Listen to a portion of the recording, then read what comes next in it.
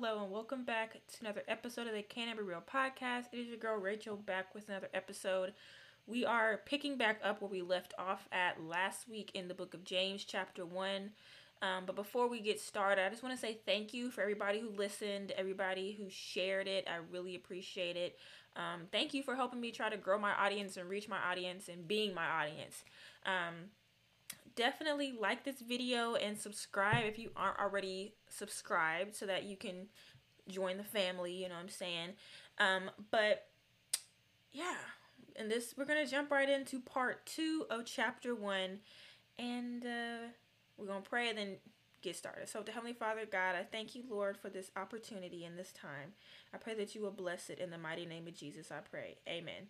So, to start off, I want to do a brief recap from chapter 1, or the first part of chapter 1, the first 18 verses, as well as a little bit of the history. So the first background information. We know that this James who wrote this book is the half brother. He's one of the half brothers of Jesus.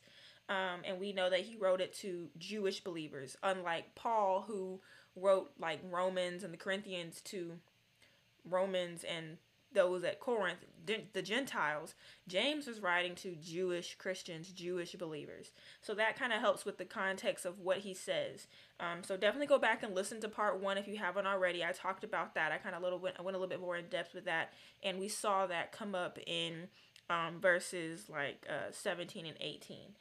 We talked about persevering and considering it all joy when you face trials of many kinds and adversity. We talked about how we need to ask God for wisdom and he'll give it to us generously. We need to believe and not doubt, and we do not need to be double-minded, or in other words, we don't need to be divided in our loyalty between God and the world. And then to kind of round it out, the first half, every good and perfect gift comes from God.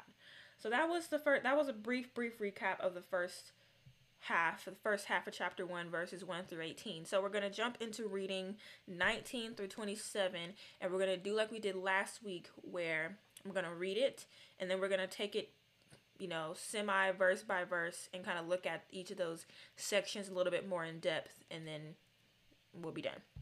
So it says, my dear brothers and sisters, take note of this. Everyone should be quick to listen, slow to speak, and slow to become angry, because human anger does not produce the righteousness that God desires. Therefore, get rid of all moral filth and the evil that is so prevalent, and humbly accept the word planted in you, which can save you. Do not merely listen to the word and so deceive yourselves. Do what it says. Anyone who listens to the word but does not do what it says is like someone who looks at his face in a mirror and after looking at himself goes away and immediately forgets what he looks like. But whoever looks intently into the perfect law that gives freedom and continues in it, not forgetting what they had heard, but doing it, they will be blessed in what they do. Those who consider themselves religious and yet do not keep a tight rein on their tongues deceive themselves, and their religion is worthless. Religion that God our Father accepts as pure and faultless is this: to look after orphans and widows in their distress, and keep oneself from being polluted by the world. So, yeah, we're going to start back over at verses 19 through 21. So I'm going to reread it again, and we're going to talk about it. So, James says, my dear brothers and sisters, take note of this. Everyone must be quick to listen, slow to speak, and slow to become angry, because human anger does not produce the righteousness that God desires. Therefore, get rid of all moral filth and the evil that is so prevalent, and humbly accept the word planted in you, which can save you. So we have quick to listen, slow to speak, slow to get angry. If you grew up in Christian circles, or you're just familiar with a lot of the Christian circles, if you will, like, you would know that is a really common phrase to hear about. To hear is be slow to speak, slow to get angry, quick to listen. It's not, we see that it is a biblical principle, but it's also just one of those like proverbs, one of those things to live by that will just help you in just relationships with any and everybody. Being quick to listen, slow to speak, slow to get angry. But James is specifically talking to them, and the point I wanted to point out about this first half, not necessarily verse 21 just yet, but in verse 20 when he says, because human anger does not produce the righteousness that God desires. we have the righteous. So we have an anger where, you know, you get the anger at the injustices we see, like when Moses comes down from the mountain and he sees the children of Israel have built a golden calf, and they're like worshiping this golden calf while he was on the mountain getting the 10 commandments from God. He was very upset. He broke the 10 commandments. But or when we see Jesus flipping tables in the temple, you know, saying how, you know, you've made this house of prayer into a den of thieves, you know. This is that anger is that anger, I guess you could consider it more of a righteous anger. You're angry at things that are unjust, and God is a God of justice. So you're angry at the things that God is angry at, versus you just being angry because, you know, traffic was slow this morning and someone cut in front of you, or, you know, someone got smart with you, or you got offended by something somebody said or something somebody did that has nothing to do with God at all. That's that anger you need to, you know, keep at bay, you know what I'm saying? That's that anger that's the anger that he's talking about. I don't believe James is talking about the righteous anger that we see Jesus displaying in Moses and a lot of the Old Testament prophets displaying. He's not talking about that. He's talking about, in my opinion, he's talking about this petty anger that we have, this fleshly anger that we have. He says it does not produce the righteousness that God desires. So I want to jump into Ephesians. So we're in James, but you know I like to do reference scriptures. So in Ephesians chapter 4, starting in verse 25, but briefly, I just want to point out that in Ephesians chapter 4, specifically the second half of chapter 4, Paul is just talking about putting off our old selves that have been corrupted by our deceitful desires, and putting on our new self, being made new with a new attitude, being made new in the attitude of our minds, rather. So we're gonna start in verse 25 to 30. And once again, if I'm looking off, I'm looking at my notes. So it says, "Therefore, each of you must put off falsehood and speak truthfully to your neighbor, for we are all members of one body. In your anger, do not sin." That's from Psalms 44, verse 4. Psalms 4:4. "In your anger, do not sin. Do not let the sun go down while you are still angry, and do not give the devil a foothold. Anyone who has been stealing must steal no more, but must work, doing something useful with their hands, that they may have something to share with those in need. Do not let any unwholesome talk come out of your mouths, but only what is helpful for building others up according to their needs, that it may benefit those who listen. And do not grieve the Holy Spirit, with whom you were sealed for the day of redemption." So I wanted to read Ephesians 4:25 through 30, because I felt that paired really beautifully with James 1:19 through 21. Because if we go back to James 1:19 through 21, he's telling us, you know, be slow to speak, be quick to listen, slow to speak, slow to become angry, and to get rid of all the moral filth and evil in our lives, and humbly accept the word of God, the word that has been planted in us. In Ephesians, Paul is literally talking about the same thing. If you go up a little bit more, he's talking about how you've been made new in Christ. So don't do so put off this moral filth and evil that you've been, frolicking with, if you will, that you've been so accustomed to. Put that off. We don't do that no more. Cast that aside. And I like how, and love James, but I like how Paul words it in Ephesians, where he says, in your anger, don't sin. That was in verse 26. And then down in verse, the second in verse 27, it says, and do not give the devil a foothold. So we see how anger, our human anger, not the righteous anger of God, but our human anger can give the devil a foothold. That's how he's able to weasel his way in. If you feel that somebody wronged you, you're able to hold unforgiveness against somebody. You're able to hold resentment against somebody. And like I said, I'm preaching to myself, child. Okay. But you hold unforgiveness against somebody. You start wishing them ill will, just stuff that's not godly at all, or you're angry at things not working out the way you want them to. So now you're comparing yourself to other people. Don't give the devil a foothold.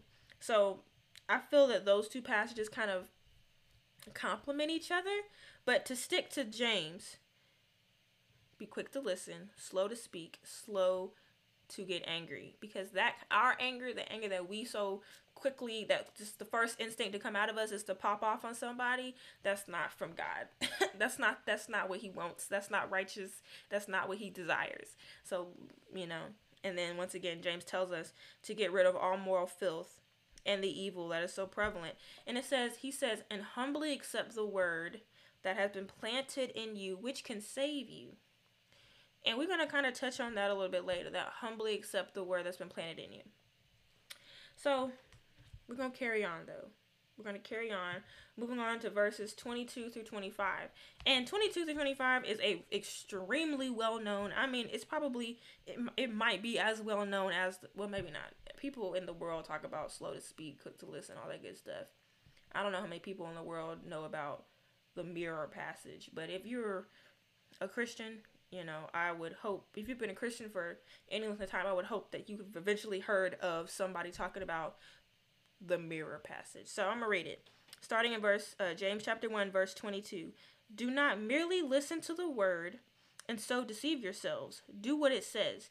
Anyone who listens to the word but does not do what it says is like someone who looks at his face in a mirror and after looking at himself goes away and immediately forgets what he looks like. But whoever looks intently into the perfect law that gives freedom and continues in it, not forgetting what he had heard, but doing it, they will be blessed in what they do. So when I was doing some research on this, I saw something, I couldn't find it later on, but I saw something just talking about how kind of like the context of of the times when this might have been written, when the Jewish Christians, believers might have received this. It was very likely that they had been scattered, because they were Jewish believers. They had been scattered, right after Stephen was stoned and scattered. They had been persecuted. They were kind of on the run. Hence why he's talking about persevering through these different trials and consider it pure joy to persevere through these trials, because they were being, they were receiving all they got. Jesus had literally promised them when he said, the world's going to hate you because it hated me, kind of energy, So it makes sense that he would have to remind the believers that, I know you've been scattered. I know things have been kind of difficult. You've been trying to persevere through hard times. But he's like, I'm seeing some of y'all say one thing and do another. He said, I'm seeing some of y'all. I know y'all was at church on Sunday. I know y'all heard what I heard. And yet when you walk out the building, you walk out as if you hadn't heard what we all just heard. We hadn't heard the revelation that was given to us. We hadn't heard the command that was just given to us, and the idea of, don't just listen to the word, but actually do what it says. Otherwise you're fooling yourself. That's a deep conversation, So to kind of give a Old Testament example of looking in the mirror and then turning around and immediately forgetting what you look like, we're going to talk about briefly the children of Israel. Go to Exodus chapter 32. And we're just going to read one verse, so you don't necessarily have to go to it. You can just listen along. So in Exodus chapter 32, verse 1, it says, when the people saw that Moses was so long in coming down from the mountain, they gathered around Aaron and said, come, make us gods who will go before us. As for this fellow Moses who brought us out of Egypt, we don't know what's happened to him. So Moses had literally only been gone for like 40 days. He was only on the mountain for 40 days. So within a month and a half, they had already been like, we saw miracles. We saw the pillar of fire. We saw the pillar of clouds. We saw the 10 plagues. We saw the Egyptians. We saw the Red Sea get parted. We saw the Egyptians get washed away and drowned in the Red Sea. But Moses has been gone for a little too long. That's a story on patience, child. Woo! But Moses has been gone a little too long. And, let's go ahead and make some gods, make some idols, because Moses has been gone too long. And basically when I think about it, it's kind of like, I was like, we forgot. Moses done forgot about us. We forgot about Moses. Let's just do what we want to do. Let's just go back to the pagan ways, the idolatrous ways of the land of Egypt, what God had literally just taken them out of. Like they had been talking, they saw the goodness of God. They saw the blessings. They saw the miracles and wonders. They heard what Moses had told them. And while Moses was gone, they was like, yeah, let's go ahead and head on back to our old sinful ways. Let's go ahead and just build that calf, Aaron. And, and so it was just like, he was only gone for 40 days, So don't just listen to the word. Like, don't just listen to the word. Don't just see the miracles. Don't just see the signs and wonders. Actually, like, do what God tells you to do. Like, if it's forgiving somebody, forgiveness is a process. I will definitely 100% agree with that. But if it's forgiving somebody and you haven't even begun to forgive them, you need to work on that. You know what I'm saying? Like, God's still working on me, and God's still working on a lot of us, but you need to at least start the process, like asking the Lord to help you to forgive, trying your best to forgive, trying to humanize them if you feel they did something wrong to you, or whatever, trying to let go, moving forward, trying to not hold it against them, trying not to charge it to their heart. Like, you got to make some steps. You can't just hear a blessing on forgiveness and then walk out the door talking about, man, I hate such and such. I hate them when they did that. No, it don't work that way. You can't do that. That's like looking in the mirror and then immediately forgetting what you look like when you turn around and you don't see yourself anymore. So, like, don't get the revelation of what you look like, warts and all the good and the bad. Don't get that revelation and then turn around and think, oh, I'm not so bad. He's like, I'm not that bad. Even though you got eye crusties, you got snot and drool dried up on your face, you got spinach in your teeth from last night. Don't look in the mirror and see all that you got going on and then turn around as if you're perfect. No, ma'am. No, sir. No. Well, that's what we're not going to do. That's what we're not bringing into 2023. We're not going to see the signs and wonders and miracles of God and see how and listen and read about the blessings and the things that he tells us are pleasing unto him and the things that he tells us are not pleasing unto him, and then walk away and go jump right back into the sinful things that we do without even feeling convicted. And like, I get it, we're all humans, we sin. I sin. But when there's not even a hint of conviction, not even a hint of shame or guilt about what you may have done or said, you know what I'm saying? Like, I think that's when we're starting to encroach into that territory of, you just forgot exactly what you look like. You forgot what you heard. You hear it. You hear all the things that God says is pleasing unto him and things that he says is not pleasing unto him. And then you turn right around and do all the stuff that's not pleasing unto him, knowing that it's not pleasing unto him. And then you want to still say you love the Lord. He's calling us out. James is calling us out, which is one of the reasons I love James. I think I said it in the first episode, but he's extremely blunt and straightforward, and he's very practical. And so, speaking of practical, James tells us how we cannot fall victim to looking in the mirror and then immediately forgetting what we look like. So if you read in verse 25, it says, "But whoever looks intently into the perfect law that gives freedom and continues in it, not forgetting what they have heard, but doing it, they will be blessed in what they do." So he tells us to look intently into the perfect law that gives freedom. The perfect law is that new covenant that we are under because of Jesus Christ's blood. So look intently into the perfect law that gives freedom. Continue in that perfect law. So when you look into the perfect law, another way to kind of think about that is kind of seeking God's face in your prayer time, and especially in reading his word. To look intently into the perfect law, I would say best is I guess best summed up as reading the word, like knowing what God says, looking into the word for yourself, knowing what he says, reading it and receiving it, and asking the Lord to give you a heart to receive what he's telling you and a heart to change according to what he's telling you. So the looking intently, that's the reading the word. That's reading your Bible. That's spending time in your word, spending time in prayer, like meditating, journaling, whatever it is that you do to get into that, that quote unquote Zen space, that meditative space. Whatever you do to get into the presence of God, do more of that, but especially reading more of your Bible. Look intently into the word and intently to the perfect law that gives freedom. That perfect law is Jesus Christ, and we read about Jesus Christ through his word. We read about the hope and the goodness of God through his word. So look intently into his word. Dive into his word.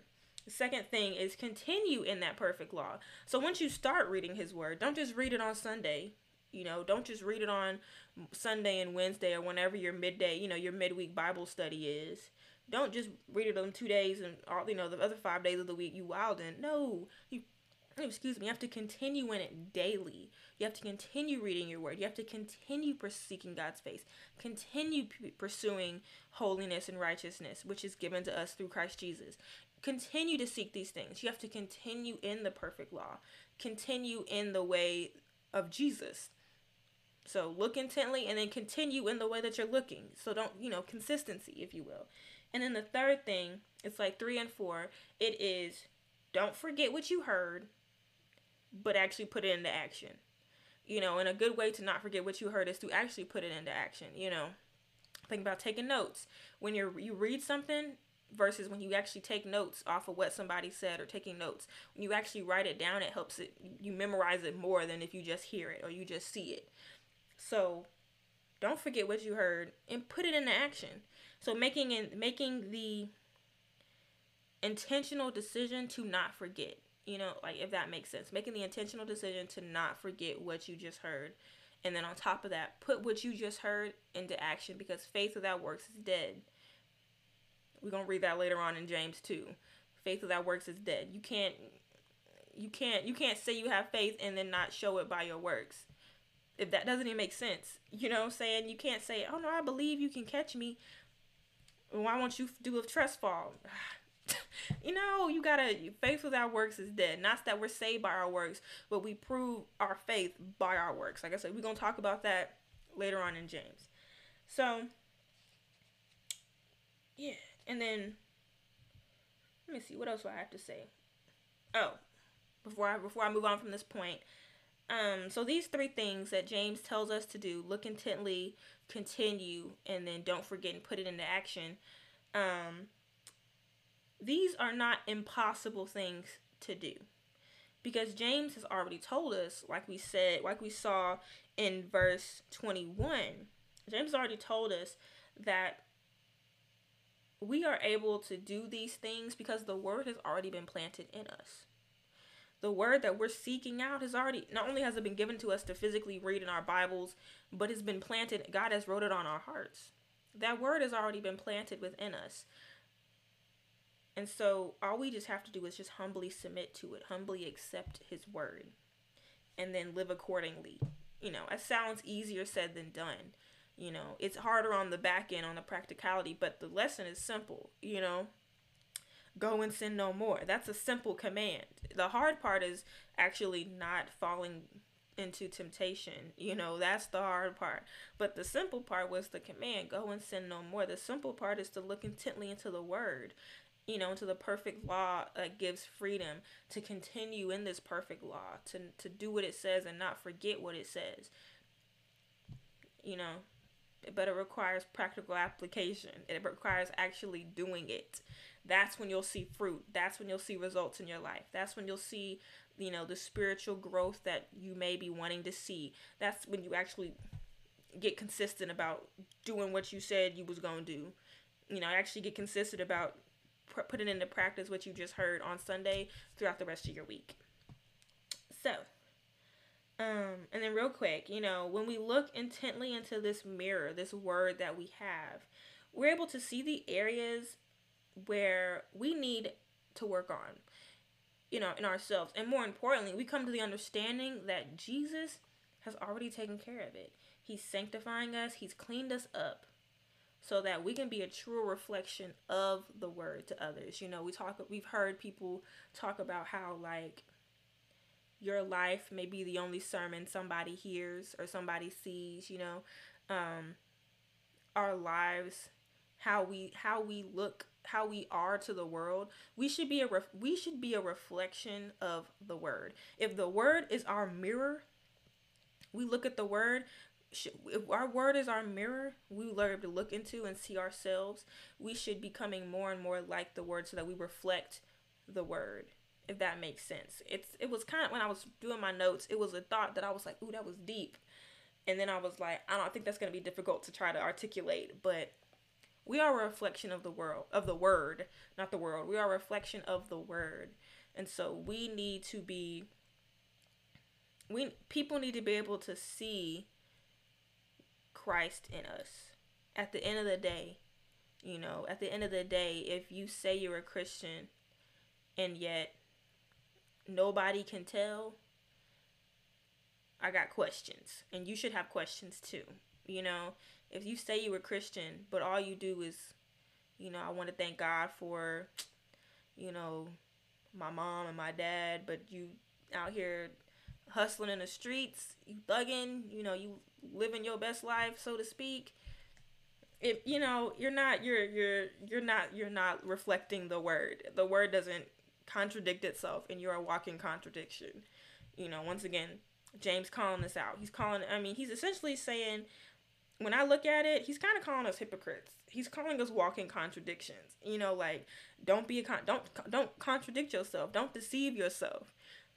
Don't be a hypocrite, But anyway, I digress. So the last two verses we're going to talk about very briefly, and then we're going to read a passage from Matthew, and then we'll be done.